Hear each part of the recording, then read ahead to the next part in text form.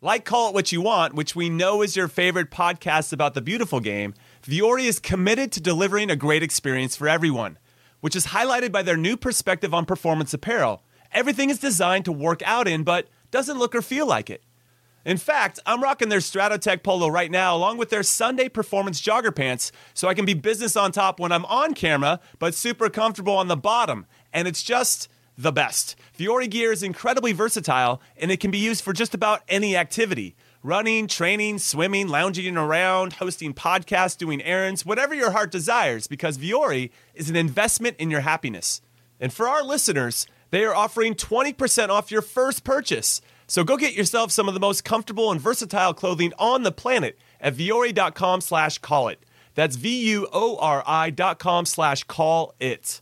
Not only will you receive 20% off your first purchase, but enjoy free shipping on any U.S. orders over $75 and free returns.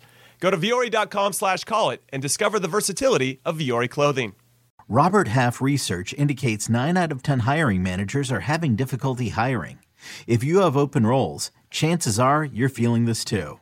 That's why you need Robert Half. Our specialized recruiting professionals engage with our proprietary AI to connect businesses of all sizes with highly skilled talent in finance and accounting, technology, marketing and creative, legal, and administrative and customer support.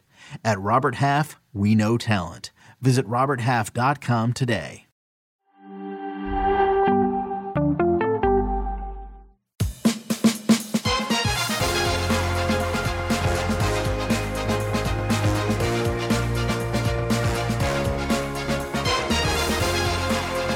What is up, everybody, and welcome to your favorite podcast ever, Call It What You Want. I'm Jimmy Conrad alongside Jesse Marsh and Charlie Davies. And we have a lot to get into today because U.S. men's national team and our player pool had a hell of a weekend. So there's a lot of goals to talk about, a lot of great performances. We're also going to be talking about Duncan McGuire not making the move. I thought he was going to make the move. Everybody thought he was going to make the move. He's not making the move. That's not going to happen. And Americans to watch in MLS this upcoming season. So a lot. But of course, it's tradition here that we've established right from the get-go. We have the word of the day. So I'm going to present a word to Charlie and to Jesse because, as we know, the beautiful game is known in all types of different ways. That's why you can call it what you want. Soccer, football, football, foosball, whatever you want. Whatever they call it in Botswana as well. Okay, so here we go. Call it what you want. Word of the day is Kuratul Kademi. Watch your mouth, Jimmy. Watch your mouth. Kuratul Kademi. I think I definitely have a good idea where that word is coming from. Okay. But I'm going to flip it on you. You got to tell me what this word means in football when you have an idea, okay? Okay. All right. Iku Ojo Ibi. Ooh. I like that one. I'm going to say Botswana because that's been a running joke with us. You guys said Botswana. Could you repeat that again? I just want to get the pronunciation right. Yes. Iku Ojo Ibi. I believe, I'm not sure exactly where that's from, but I believe it means happy birthday. It does. To our own. And it is Nigerian. Nigerian, Hello? Of course. Happy birthday, Jimmy. Happy birthday, Thank you very much. Thank you very much. Jimbo turned 76 today. I know. I'm Jesse's age. It's incredible. Crazy. I got Wow, no. Yeah. We picked the Nigerian. We picked the AFCON losers as the word of the day. Yes, I appreciate that. I knew he'd go with Botswana. But that seems fitting for Jimmy, right? That seems about right. I'll be a losing Super Eagle anytime. I'll take it. That's Happy great. birthday, brother. Thank you. I appreciate it. Yeah. All right, awesome. So to answer your word, I'm going to go with Jordan. That's where it comes from. Jordan. I'll go Syria. What the heck? Syria, well, let me give you some clues here. A team from a country that speaks this language caused an upset at the 2022 World Cup by beating Belgium 2-0. And then Africa's most successful club team hails from a country that speaks this language. Huh. So it's less a country and more Egypt. a language that's spoken. Not in the 2022 World It's Cup. a language that's spoken throughout the region. It's not So just if they're upset, then it's Morocco. Morocco is the first clue. Okay. And Al Ali from Egypt. That's Jesse was right. Yeah. Is the second one. They speak Arabic. It's Arabic. Yeah, Arabic okay. is the word. All right. So we tie that. You got it. You guys tied. You tied. Yeah, we tie, and I win the happy birthday one. So. You win the happy birthday. Although it's a setup. Oh, Lord. It's Monday. I love it. I absolutely love it. All right, let's get into the show, though. We got some big things to talk about. Apparently, it's being reported that the U.S. men's national team will play Colombia in Copa America, in a tune-up, I should say, a tune-up friendly to Copa America. And I find this to be interesting. And Jesse, I want to get your thoughts on this because there's a possibility that the U.S. could play Colombia in the knockout rounds once they get out of their group because they cross over with Brazil and Colombia's group in the tournament itself. So is this the best idea to play a team that you are going to most likely or potentially face at some point in this tournament? I mean, why not have a warm-up match against like Bolivia or Uruguay? Exactly. The teams in our group. Yeah. Oh, Lord. No, I mean, I would guess that it's not so easy getting a match because maybe the other teams have already organized something. Getting a European team maybe doesn't make sense in the moment, and maybe they're busy with the Euro preparation. So I don't think it's ideal to play a team that you could see in 3 weeks, 2.5 weeks, but obviously you need a good game. And I think that Colombia fits that category. So, but for me, not ideal, certainly not ideal. Okay. The game's going to take place, Charlie, on June 8th at FedEx Field, reportedly, in Maryland, 15 days before Greg and the boys get their tournament underway against Bolivia. And I think what's interesting is that they're trying to get a second friendly. And I'm also hearing this is reported, but there's rumors flying around that they could be playing Brazil on June 12th, 4 days later after this other friendly against Colombia in Orlando, being reported as the host city for that. Again, we would be crossing over with both Brazil and Colombia. These are great games, to Jesse's point, but still competitively or trying to find that competitive advantage, I guess it's the same for them. Why would they want to play us when we could get a little bit of a better look at them prior to a big tournament? But still, it's crazy. I don't know. Yeah, I mean, if you're not playing Brazil or Colombia, then it's Argentina, right?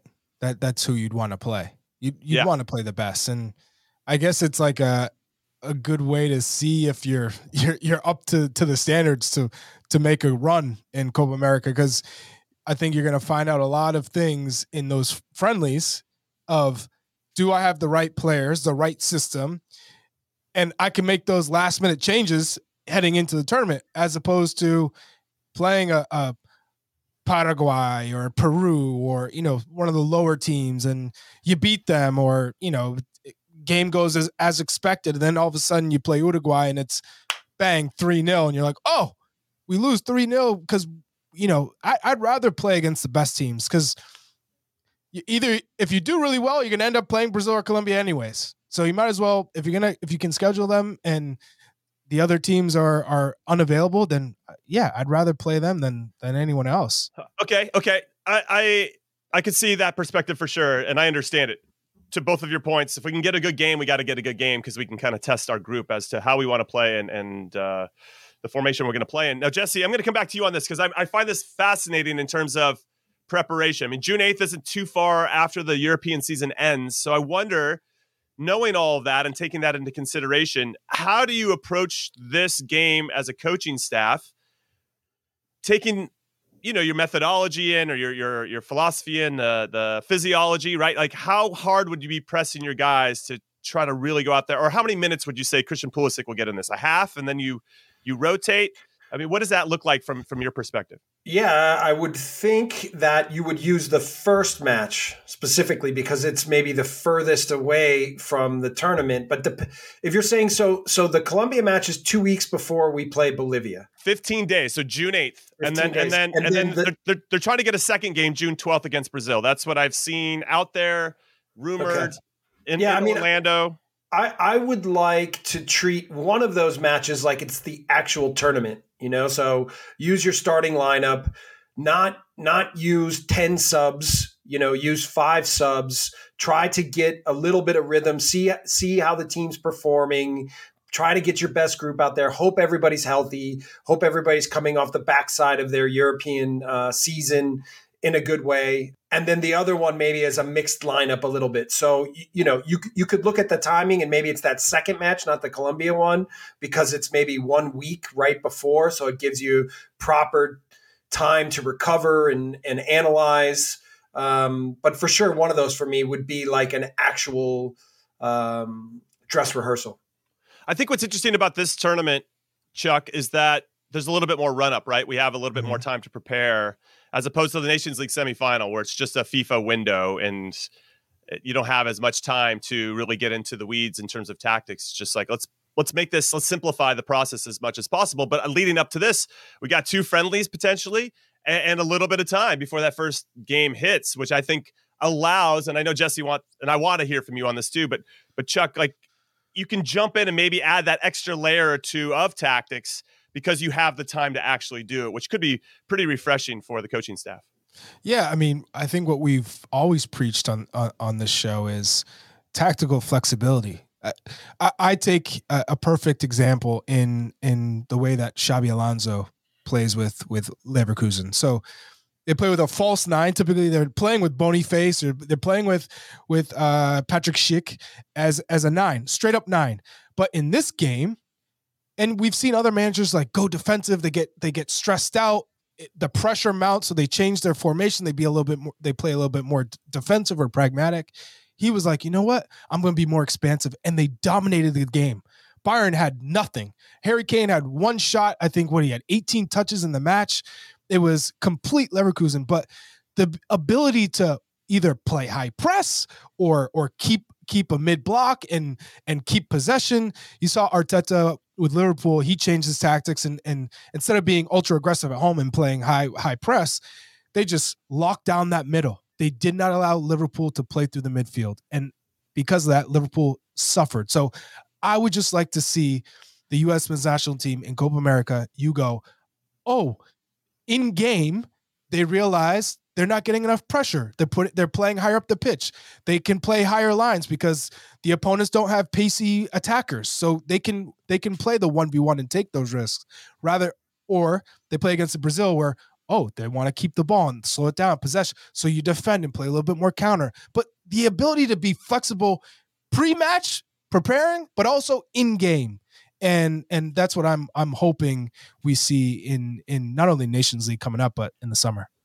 Yeah. So taking that then, Jesse, as in the baton from Chuck, I mean, how much would you add to, I have a good idea of how you like to play. Is that enough time for you to implement that? I know Greg's already had this head start, right? And he's already laid the foundation for how the team wants to play. But for us to continue to evolve and to be tactically flexible, as Chuck says, there still has to be some of these little nuances and subtleties that's going to make us even better, especially when we play against the best nations in South America. Absolutely. I think, first of all, we have enough players that are playing at a high level and have tactical intelligence and play in different systems with their club teams and with their national team. So I know that Greg is very married to the way he likes to play, but I would like to think that there's enough flexibility and tactical sophistication to manipulate opponents and manipulate games to do exactly to now see if you can tilt the games against the best opponents in your favor. That's what tactics, again, we talked about this before, but that's what tactics are for me. It's a way to control an opponent and control the match in the way you want it to be played. So you're right about the fact that when you get your team together for these camps, and that was one thing that the U.S. team and the coaching staff did not have in the lead up to the World Cup, was a real camp to try to institute exactly the way they wanted to play throughout the tournament. Now, every team had that same disadvantage. So, but it's unfortunate when you're a coach, when you're not able to really build in the flexibility that you want and that you think you need, again, especially against the best opponents. So we'll see. We'll see what we get. We've seen a little bit where sometimes they'll play 4-2-3-1 and sometimes they'll play more 4-3-3 or 4-1-4-1. So I would hope that we could institute more flexibility than that, sometimes playing with 3 in the back, sometimes playing with 2 strikers, sometimes, ability to use more flexibility and the weapons that you have to now tilt the game in your favor against the best opponents on any given day. So we'll see. We'll see what they pull out. You look at players like Weston McKennie, who's played every damn position known to man. You look at Christian Pulisic, who's primarily playing on the left, now playing on the right. He's played in the center for the U.S. in previous years. We've had Timothy Weah play right back, left back, right wing. So you have players who are Chris Richards playing in the midfield in the English Premier League as a center back. So you have all these players who have an ability to adapt and change, because the more that these players know positionally where they're supposed to be, when they're supposed to be, and the guy next to me in certain parts of the field, the easier it is to change those I guess, ideas and instructions in game. Yeah, no, those are great points. And I'm curious to see what we do, and hopefully these games will be scheduled so we can talk about it some more moving forward. All right, that wasn't the only matches that were reportedly set. U.S. Soccer has announced that our U.S. U23s will have its first match of 2024 in late March as they prepare for the Summer Olympics in Paris, France. Marko Mitrovic, the coach, they're going to square off with France, and this is going to be a tough one. France is very good. This is what Mitrovic had to say. It's an exciting opportunity for us to play France, the Olympic host and a strong soccer nation. France is consistently one of the world's top teams at every age group. This match provides a great chance for us to face another challenging opponent as we continue preparations for the Olympic Games. So I guess my big question, and Jesse, I'll come to you first. What should our expectations be for this particular group? Because we haven't qualified for the Olympics in 16 years, something crazy. And yes, we have plenty of talent, but this is going to be a tough tournament. And so I kind of want to know where I should be placing my expectations. A lot of it for me will depend on what kind of teams these best countries pull together. So if you just talk about the teams in UEFA, right? They always play the U21 tournaments, and those are taken very seriously by all the federations in Europe. And that tournament and that championship is considered a real international youth championship. So, and what happens is usually those players aren't under 21. They're under 21 when the tournament starts, but when the final is 2 years later, they're more around 22, 23 years old. So then in theory, those teams can kind of slide right into the Olympics. However, most European nations don't treat the Olympics the same way they treat their U21 UEFA championships, your Euro championships. So, however, that's a really good sign that we're getting a good match, right? Tested by probably the best team in the world at that point at that age group, if they pull their best players together. And I think we need to be happy that we have a team in the Olympics, be really happy that our players will have that big experience and hopefully play against some really good teams, but also be very aware of the fact that we won't be a real team. And if we're going to use the game against Slovenia as a little bit of a barometer as to what it might look like, then I think we should temper our expectations and understand that this team's going to be thrown together a lot in the last minute. Hopefully Marco can do a good job with the team. Hopefully the guys can understand the way they want to play and execute when the tournament comes around. It's the Olympics, so I think all of them will be very excited about the opportunity, what an experience it will be. But in the end, the most important thing is that our players are now gaining that experience that they've lost for so many years, and hopefully be able to use that to bolster what their potential can be for the first national team come 2, 3, 4, 5 years down the road. I think what I'm excited about too is that I hope that Marco can get a full team together, like a full healthy team, because France is going to ask a lot of questions, and we need to have some legitimate answers. And if we can't answer them in this game, in this friendly, we better have those answers when this tournament starts. So I'm going to come to you, Chuck, as Thierry Henry's BFF. Thierry Henry is, for everybody that doesn't know, the U23 coach. He'll be leading France in the Olympics in Paris, which is very exciting. And I know he seems to be really thrilled about getting back into the coaching stuff, even though he's an amazing pundit and obviously one of the top players of all time. Chuck, where do you think Thierry is on France's chances, let's say, for the Olympics overall? Well, one, I want to make this clear that this game is happening in Sochaux. Montbéliard, my old stadium, Stade Bonal. Nice. So pumped about that. No, but the French team is leaps and another stratosphere. Actually, they're in another stratosphere to our under 23s. When you talk about Arnaud Kalimuendo, way to ease us into that. I know, but these players are so you look at the under 23s that we can play, but they're all part of our first team. So you're not going to get them for even the Olympics. I think will be very difficult to get one or two of them. Whereas you look at the under 21s for France, and they're all playing with their clubs, Champions League, and they're all playing for the most part, and they're all stars. So it's going to be very difficult, but it's a great match to see where we stand against them. Because that's the standard. They're going to be the favorites at home in France, in Paris for the Olympics. So, I mean, defensively, I'm concerned with this group because that's the weakest part of this under 23 US team. So when they're going against Matthijs Tel of Bayern Munich, he's 18 years old and he's an absolute star. He will be playing in this tournament because he's not going to be a part of the first team. Cherki from Lyon, another player who's super dangerous.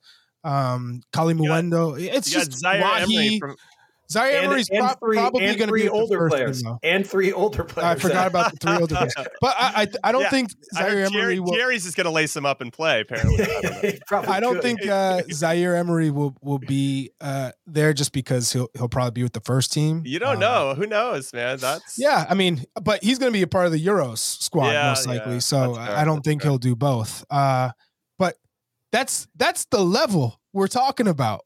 This French team.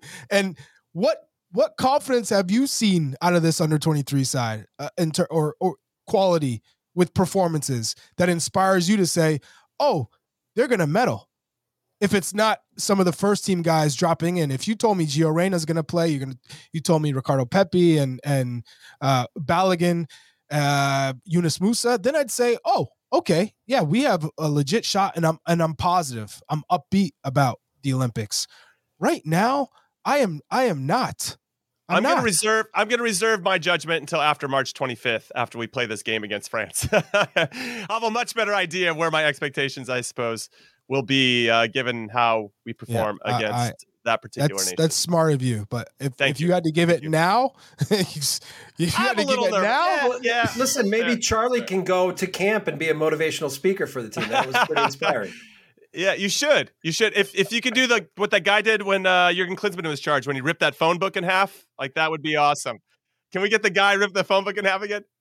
I'm going to come in just with my head on fire, just, come on, guys. Unbelievable. All right, we're going to take our first break of Call What You Want. When we come back, we're going to talk about Duncan McGuire. Poor Duncan McGuire. Don't go anywhere.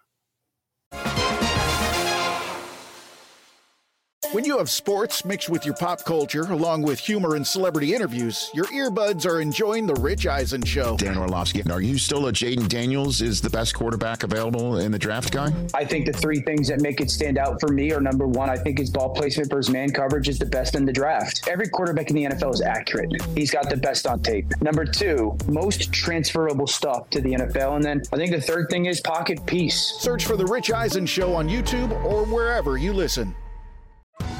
Survivor 46 is here, and so is On Fire, the only official Survivor podcast, and we have a twist this season. The winner of Survivor 45, Dee Valladares, will be joining us every week. We're going behind the scenes of the biggest moments, the how and the why things happen, and the strategy and analysis you can only get from someone like me, a Survivor winner. Listen to On Fire, the official Survivor podcast, wherever you get your podcast.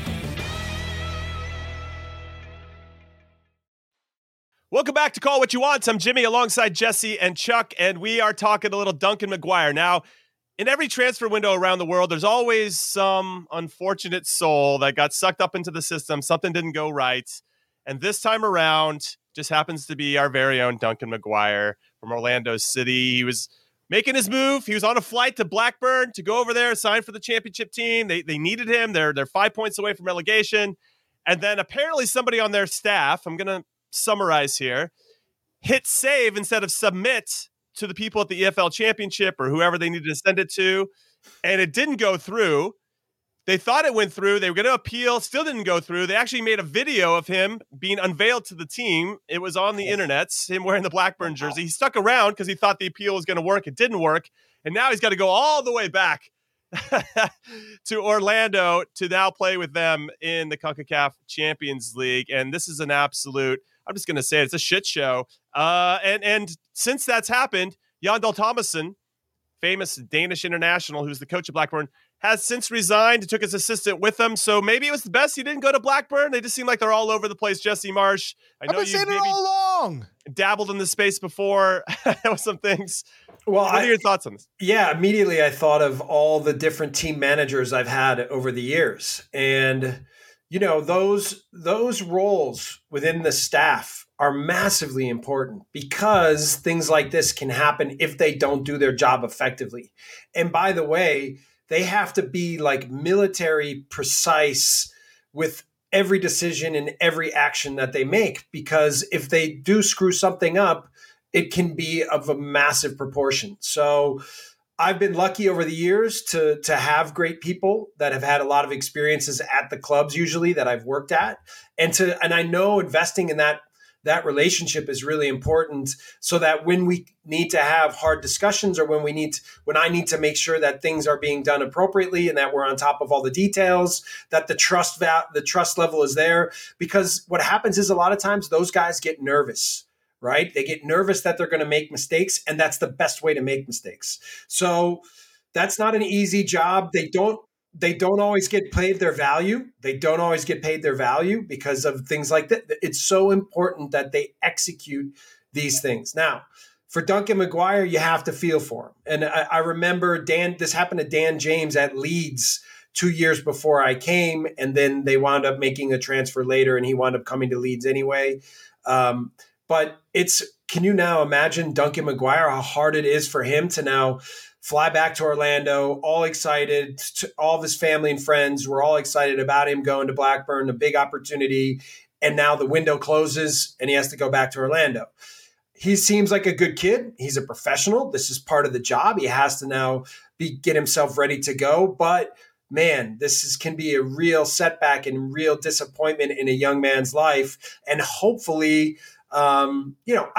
it seems like he was having a wonderful time in Orlando. He has a good coach in Oscar Perea. It's a good team. I think he fits there really well. So I imagine that he'll get back to playing his football, but it's really frustrating and disappointing, I'm sure, for him and for all the people around him.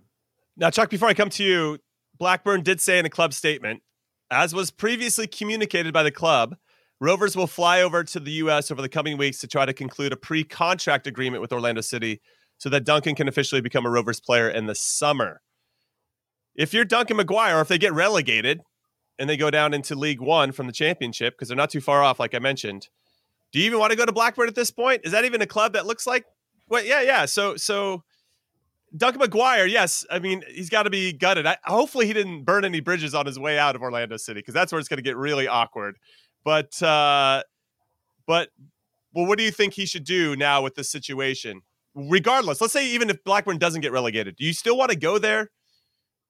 So I don't know. I think Jesse sounded just as motivational and inspirational as I did for the 23s about Duncan in Orlando.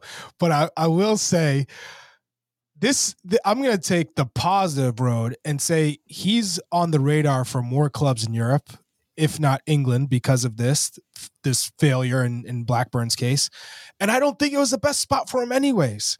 So go back, kill it for a half a season in MLS, do what you're doing, continue to build off of that. They just signed Luis Muriel.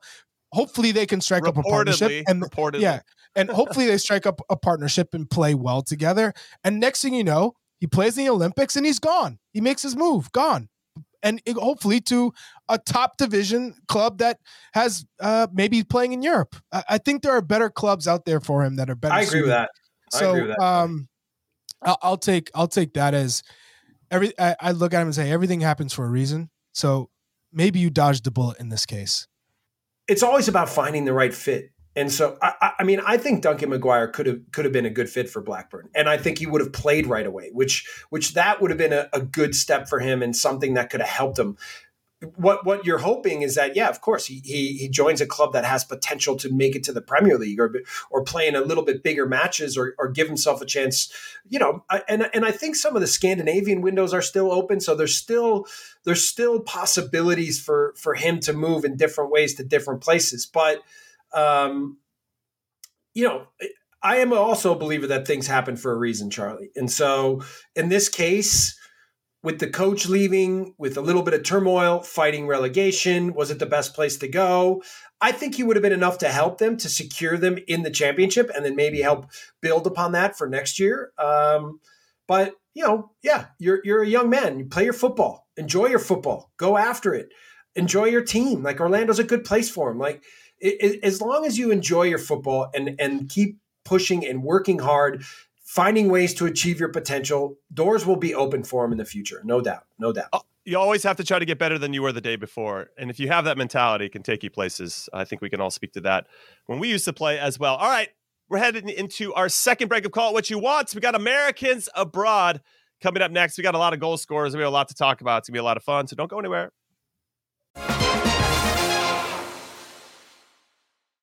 Welcome back to Call It What You Want. I'm Jimmy Conrad alongside Charlie Davies and Jesse Marsh, and we are talking a little Americans Abroad now, a little recap of our player pool and how we performed. We'll do some notable results. I'm going to go Taylor Booth. He bagged a brace and was named man of the match as Utrecht. Utrecht beat Fortuna Sittard 4-0. Haji Wright scoring both of Coventry's goals in a 2-1 win over Millwall. That's 3-2 now for him, and 10 goals and 5 assists overall this season. Way to go, Haji. Johnny Cardoso provides an assist and was named man of the match in Real Betis's 2-0 win over Cadiz. Ricardo Pepi comes off the bench to score his 5th Eredivisie goal of the season. Daryl Dike, though, on the bad news side, suffers another injury setback after coming back from a 9-month absence. And there was rumors that maybe he tore his other Achilles, which would be absolutely heartbreaking if that's the case. That's confirmed. Confirmed he tore his other Achilles? Yeah. Oh, God. Man, we're talking about how Duncan McGuire is going to be sad about his current situation. Daryl Dike, that is a long road back, and he just came through it. Disappointing. Wow. I need a minute to process that. But, those are some of the notable results and news with regard to – but we had plenty of other players that scored. Josh Sargent also got a goal. Christian Pulisic and Yunus Musa both were in against the Napoli and Milan's 1-0 win. So that's good. But, Chuck, I'll come to you first. Who's your most notable player? What's a standout performance from you? Johnny Cardoso.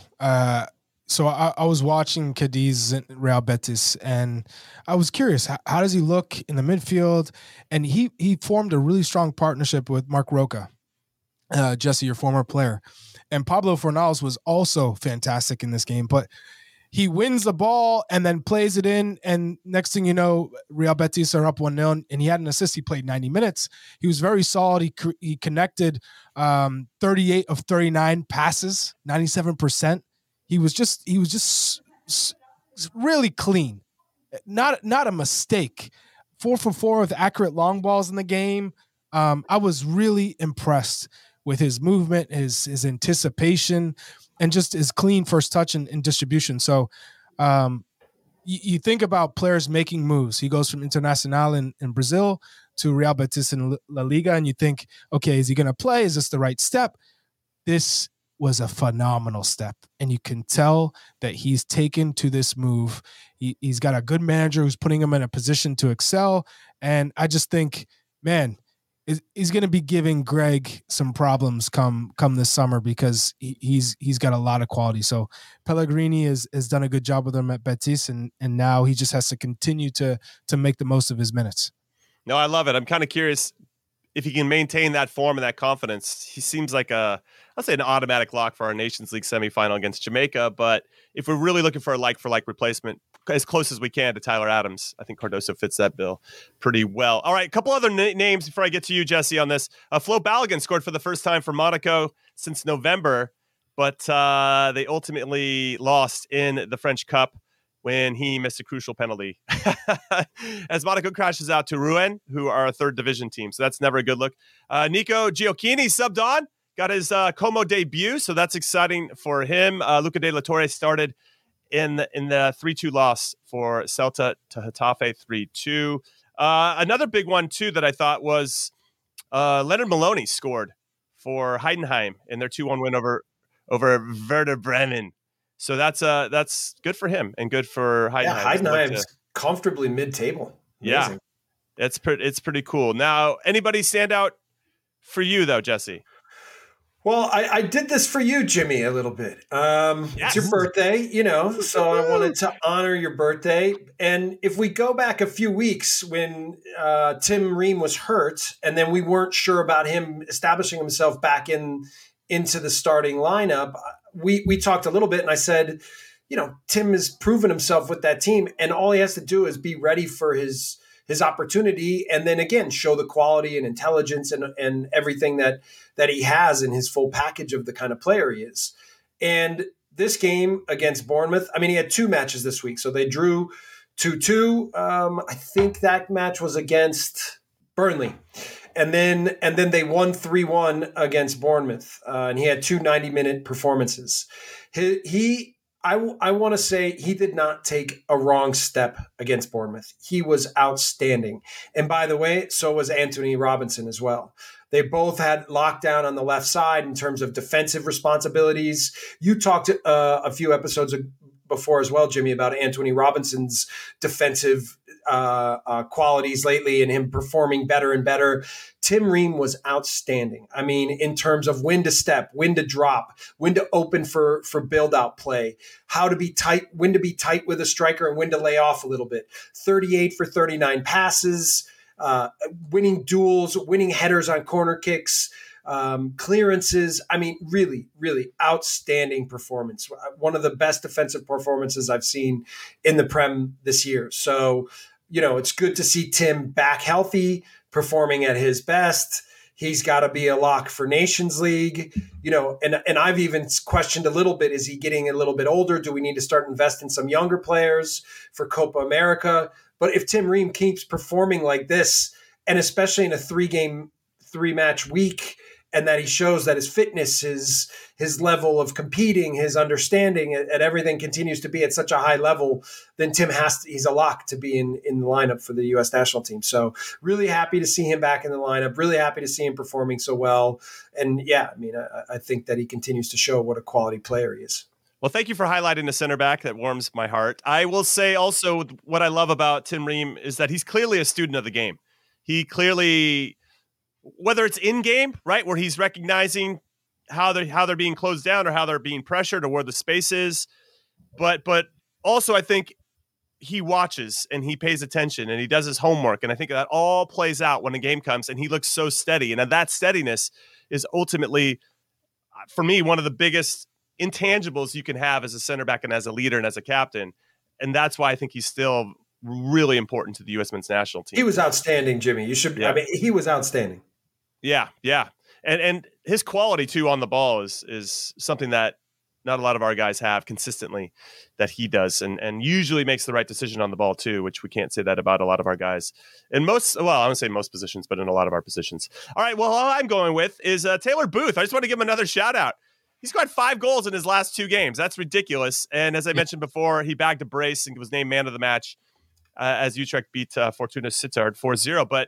But he's just so busy. And as we've mentioned, and as I say over and over, confidence is a hell of a drug. And when you have that type of confidence, it can take you places. Now it's just a matter of when things aren't going your way, can you maintain that confidence? Can you manufacture it even when you don't have the goals to back it up?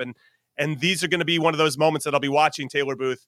Can he still have an impact on the game even if he's not hitting the back of the net? Can he still have the assist to the assist, or can he still create enough space to open up something for his teammates that are going to ultimately impact the game in a positive way? So my eyes are on him. Erik ten Hag, manager of Manchester United, has mentioned that he would have loved to bring him to United at some point, which could be too big of a step so soon. Maybe there's a little baby step in between that before you go to one of those big clubs, but he clearly has something. So I'm very excited to see what Greg Berhalter decides to do with Taylor Booth moving forward and how he continues to fight and make sure he proves himself so he can get into the team at some point. But we may have candidate for the president of the Taylor Booth fan club. It's me. I'm wearing his pajamas right now. It's so crazy. I've got the Taylor Booth pajamas. At least put his jersey up in the background there. At least a photo of you giving him a hug. Come on. You know what? I mean, 5 goals in the 2 straight games. How can I not talk about Replace the Pele Maradona with you holding Booth's head, holding his face. I love that. All right. Well, we got some upcoming fixtures for our player pool coming up. It's also a Champions League week and a Europa League week, but we got Real Betis taking on Dinamo Zagreb. That'll be happening Thursday in the Europa League. AC Milan taking on Rennes. Make sure that you guys check us out. We're going to have a recap podcast for these results on Friday. So 2 podcasts in 1 week. Call it what you want. Yeah, you're lucky. You're welcome also. And then Saturday, Celta Vigo taking on Barcelona. Not the same Barcelona, not the Barcelona you grew up with. No, this is other kind of. This is definitely like an imposter version of this Barcelona. Another one, Hellas Verona taking on Juve. That'll be happening on the Golazo channel. And then Monaco versus Nothing Toulouse. Yeah, that's my bad joke. That's happening 9 a.m. We'll see if Flo Balogun can get back into the starting 11. He came off the bench this past weekend. So, yeah, big games, big players. We'll let you get away with that joke. We'll let you get away. Yeah, thank you. It's a dad joke. I'm also old. Jimmy. You got me there with that one. It's a dad joke. It's a dad joke. You're honoring your age. With that you know what? I'm going to need a moment. So we're going to take a break. When we come back, though, we're going to talk about the MLS and get into our preview for this upcoming season, including Americans to watch in the context of potential U.S. men's national team call-ups. So don't go anywhere.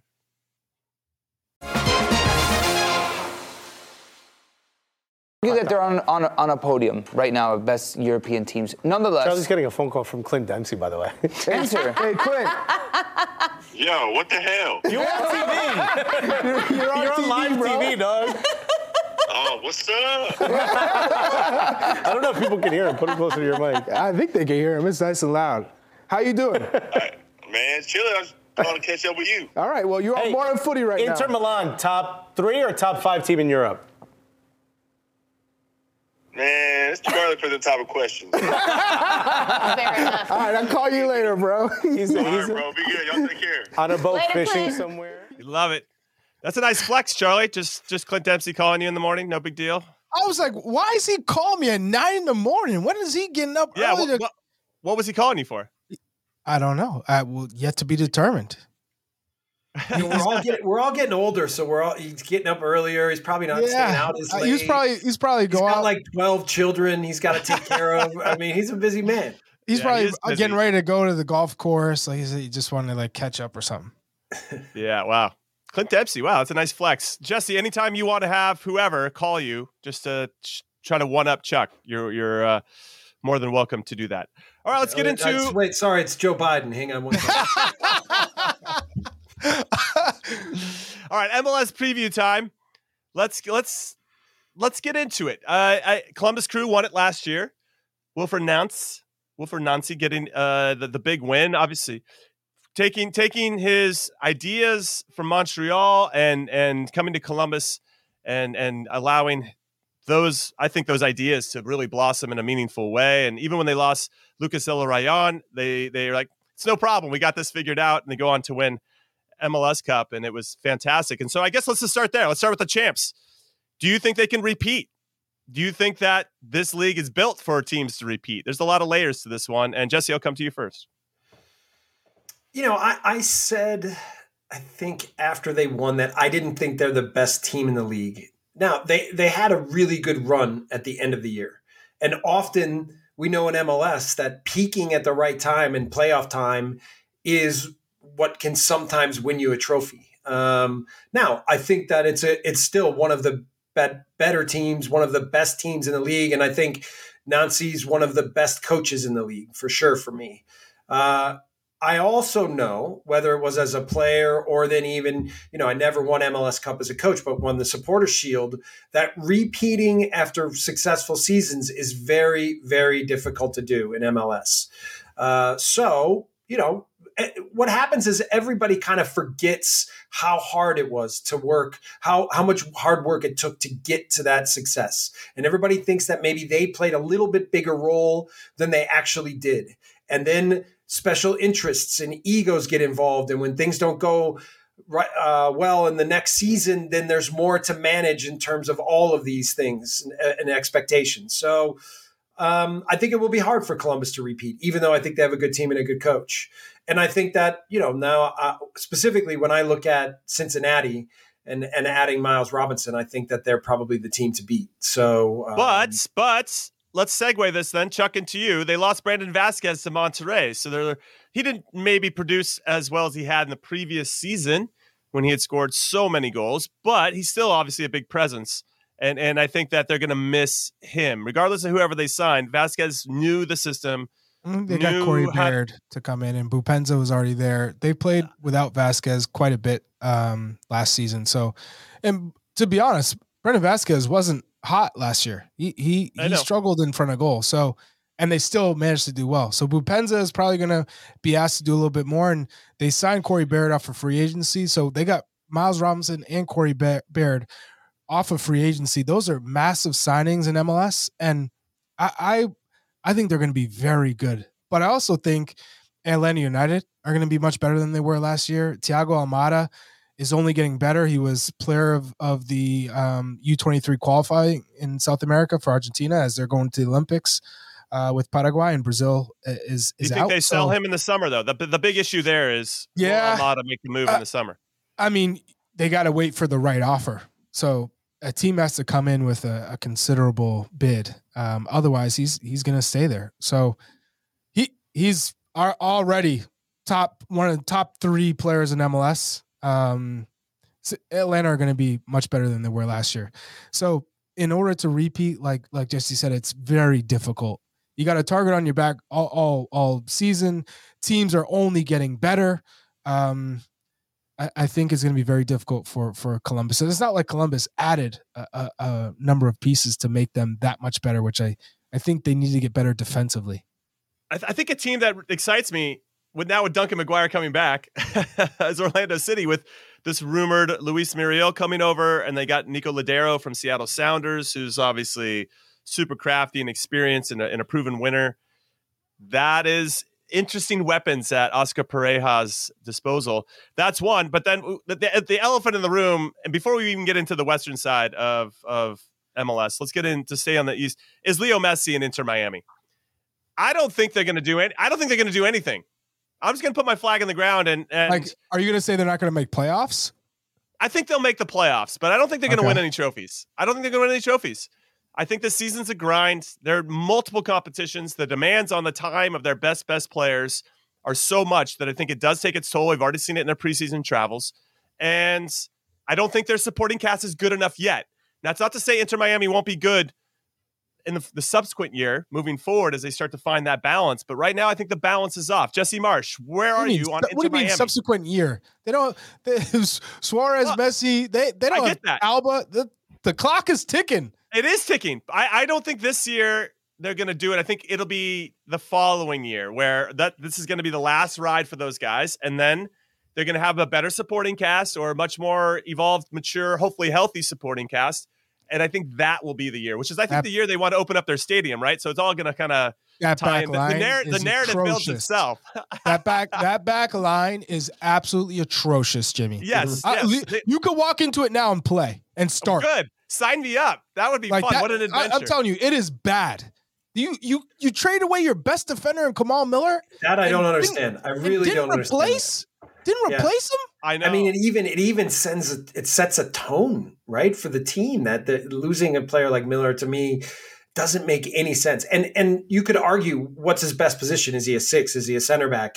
Sometimes he can play outside back. But Miami is going to have to pick up some defenders, and obviously we all know Messi's quality, but he's always been equipped with a team that can support the things that he doesn't provide, and I know, like, when we played PSG at Leipzig, we knew that between Mbappe, Neymar, and Messi, that they weren't going to defend. So we knew that it was a game that we had to control the ball. We had to try to make those guys run. We had to attack and try to possess the ball in certain places to see if Messi and Neymar were going to defend on the day. And then we obviously had to be aware that we couldn't lose balls in bad spots because they can quickly hurt you. And typically they save energy for those transition moments where they can have the biggest impact in games. Now, even just saying that out loud, right, is absurd. And in both those matches, we played really well and controlled the game, but those guys made plays. And that's what it'll come down to over a season, right? And in all the different matches they have, can they stay healthy? And then how will they Messi's a master of managing himself, right? He's very seldomly injured. He's always available. He plays 90 minutes every match, and he makes an impact in every match he plays. So I think you should be a little bit careful, Jimmy, about betting against him.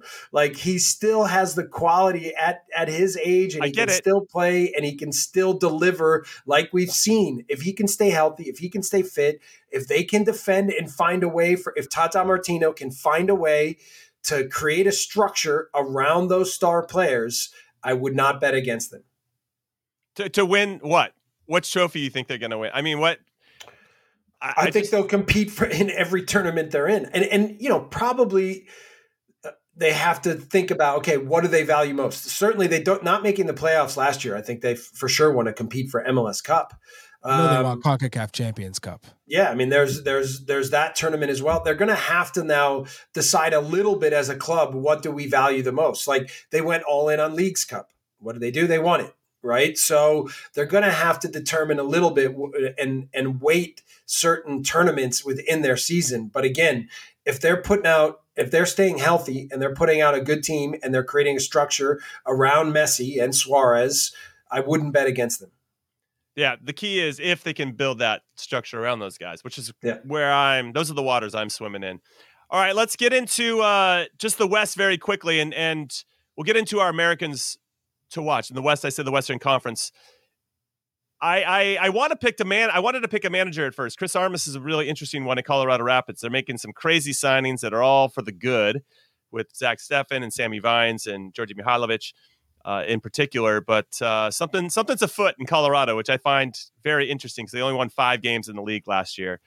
But let's get into our players to watch. So, Chuck, what American player do you think is on the precipice of having a good MLS season and could push into the U.S. men's national team? Well, I mean, we just look at the last U.S. men's national team friendly match in January camp, and that's going to be Esmir Bayraktarovic, because we know what a gifted player he is in terms of individual quality and skill. He possesses something different than most other players in the player pool.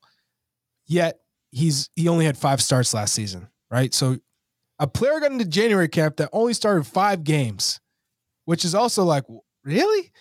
But at the same time, you see why.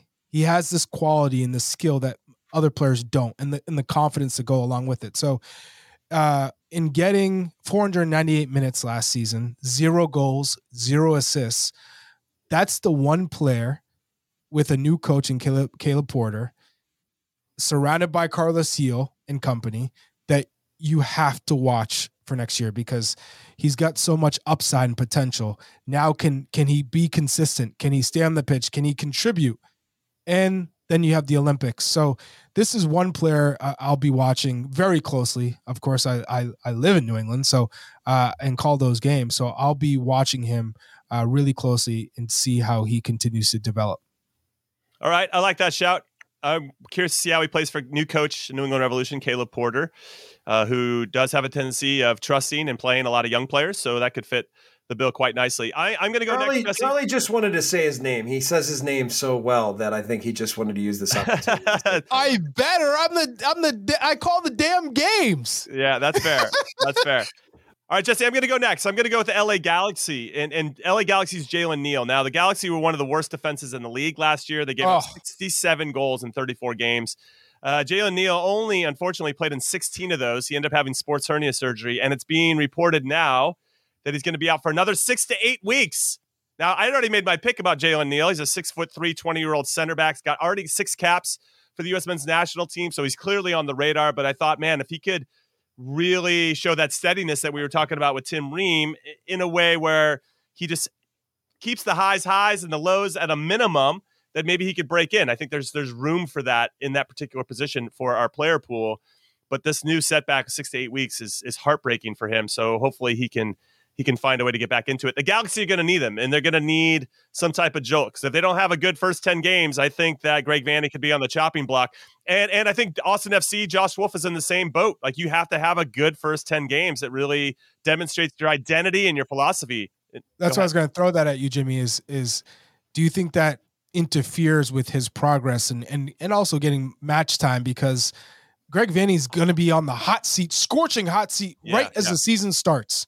So if they don't do well, like, do you see him playing a young Jalen Neal if he's still coming back from injury? He's missed so much time, giving him the time he needs to get up to speed? Or do you think he's like, every game could be, my last, I'm going to go with, veterans or guys who have been training, I'll be honest, the veterans are the guys that have been letting Greg Vanney down. So at this point, why not just roll out, not everybody, I shouldn't throw everybody under the bus there, but Jalen Neal, I think, has demonstrated he could be the guy. But I understand where you're coming from, and that desperation does elicit different types of emotions and maybe tactical formations. So we'll see. Jalen Neal missing the first 6 to 8 weeks is going to be heartbreaking. We'll see if he gets thrown into the dumpster fire right when he comes back. That'll be kind of to your point. Do you roll him out right when he gets healthy because he's your best option or one of your best options? So the Galaxy in particular, right? The most successful club in MLS history, 5 MLS Cups, more than anybody else, now being overshadowed by their noisy neighbor, LAFC, who are having more recent success. And so they need to have a type of response that demonstrates that they're ready to be one of the top clubs in the league again. And I don't know, they got some work to do. All right, Jesse, how about you? Any names that we should be paying attention to? I looked at this a little bit differently. I looked at, okay, where is the U.S. roster a little bit weak? And I think I focused a little bit in the back and specifically at outside back, fullback. Mm-hmm. And like, if Anthony Robinson goes down, what happens? Well, probably Dest goes to the left and then Scally comes in and plays on the right? But I think that we need to have some alternatives at left back as well. So I went with Sam Vines. And I know he didn't have his greatest European adventure when he went to Royal Antwerp. But I still think it's a player that athletically has enough to play at the highest levels. And being left-footed, a left back, he can provide some attacking prowess on the left wing at times. Defensively, maybe he lets himself down at times. But I think that knowing Chris Armas, knowing the kind of coach he is, knowing the kind of person he is, I think he can really help him develop more and more and more and help bring the best out of him. So I think that's what if I'm the national team coach, if I'm Greg Berhalter, that's what I'm looking at. Is I'm looking at, okay, not just which players in MLS are performing well. Like, we have a lot of attacking options in Europe, right? And guys that are performing at high levels, that have high quality. So you could talk about guys like Luciano Acosta, and you could talk about bringing in some of these types of players. But I think if I'm the national team coach, I'm looking specifically at, okay, where is our roster a little bit weak, and what kind of players do I think have a chance to establish themselves in the group now and help us at Copa America and then eventually at the World Cup? Jesse, do you rate him over Tolkien and Caleb Wiley? I rate him for now. I'd say at least he's in that category and has potential to emerge at a higher level than them. But let's see. Right. I thought about Tolkien as well, and I thought about Wiley as well. But I want to see Sam Vines coming back from Europe, playing for Chris Armas in a system where I think Chris he needs outside backs who are aggressive, who are going to be on the front foot. So I think there's potential for him to develop under Chris. So the combination of all these things is the reason why I'm going to keep my eye on him. I was going to ask you guys, who is going to be champion of MLS this year, but I just don't know. I don't know if you can give a real sound answer with any real confidence. The same every year. It's the same every year. Is it? FC Cincinnati? Yeah, no, it is tough. FC Cincinnati looks like the team that is probably the best position to make it happen. But I like Houston Dynamo. I like what Ben Olsen and Pat Onset have put together there. And don't sleep on LAFC either. Too. No, you can't. So it's going to be a great and very competitive MLS season in multiple competitions. So it should be a lot of fun to see how this whole season plays out. All right, we're going to get into our last break of Call It What You Want. When we come back, we're talking a little sin bins or blue cards or all kinds of new rules that may or may not happen, but we're going to talk about it anyway. Welcome to the stretch run of Call It What You Want. I'm Jimmy Conrad alongside Charlie Davis and Jesse Marsh. And to finish the show, we're going to talk about the possibility of blue cards being introduced for 10-minute sin bin trials or penalty box stuff for all you hockey fans out there. That if there is, I don't know, just creates more gray area, I think. And I've heard from some of the top managers around the world, Jurgen Klopp and Carlo Ancelotti, and I kind of loved how they summarized it, which was the game should be more simple, less complicated. That we need less rules and instead of more of them. But anyway, if I guess this is for some room for dissent or different. I don't know. They're going to figure out where the blue card comes in. But I know for a fact that and I kind of like this one, where if a guy's in, those tactical yellow card fouls where it's a 3 versus 2 in midfield and you can see that it's going to break and then somebody just comes in and horse tackles or 2-foot somebody or whatever it may be, but it's enough to slow that attack down. It seems like an automatic yellow, and it doesn't seem fair that the team that was going to have a very good attack now has to get slowed down, and now the opposing team can get 11 people. That's back part of the game. I get that, but I could see where a blue card that for me. Yeah, take them off for 10 minutes because How about for simulation? How about for simulation? For diving, that's another good one too. So I kind of like the rule, to be honest. I like that, but I like the blue card for specific incidences where you don't want to throw anybody out, right? You don't want to throw anybody out for their second yellow or for simulation, but to make that team suffer for 10 minutes feels like a nice happy medium. So there are areas of the blue card that I like. But ultimately, I think it's going to cause a lot more headache and stress and tension than we probably want in the game. Those are my thoughts. Jesse, what about yours? I'm with when you say Klopp and Ancelotti about keeping the game simple. Listen, first of all, being a referee is miserable, right? This is a tough job. And by the way, every country I've gone to, they all complain about their referees and they say they're terrible and they don't do this well and they don't do that well. I've in Germany specifically, I think the referees are quite good. But at the time when I was in the Bundesliga as an assistant and as a head coach, there were a lot of veteran referees that were still around and that are now gone. But you're just now introducing more rules, maybe more things to have VAR off of, more complicated things happening within the game. Keep the game simple. Keep the rules simple to understand for the fans. I get it that sometimes things happen on the pitch that take advantages away from the game. But like Charlie said, like the smartest defenders know how to use the rules to benefit them. And by the way, with offsides and with everything happening in the game, they're making it harder and harder for players to defend, for penalties, for handballs in the box. Let's keep it simple. Right? If anything, let's take away some rules. I would be more of a proponent for finding ways to simplify the game. So, yeah, I don't like it. Yeah, one thing I'll add to what you just said was consistency. When refs call a game, all you want as a player, just if you're going to call the game in that particular way, then just stay consistent with the way you're calling that game throughout the whole game. Handballs in the box are a perfect example. Right. So and that's in game. That's also from game to game in the same league. Like they're not being called the same way, and I think that's where a lot of the frustration comes as players, as coaches, as fans. Like, why aren't we all calling this the same way? And if they can figure out how to solve that, which I think would help in simplifying everything. Like this is what the handball rule is, and there's no other interpretation of it. This is just what it is. But yeah, human error is part of it. Chuck, your thoughts? Yeah, I'm always going to be just keep it simple. Yeah. Let's just not add any more wrinkles to the game. I mean, VAR isn't even sorted out yet. There's too many games where you're left just wondering, why are you extending the game? Why are you slowing it down? Let it just be flowing naturally the way it always is. Sometimes I'm always like, I don't even think we need VAR.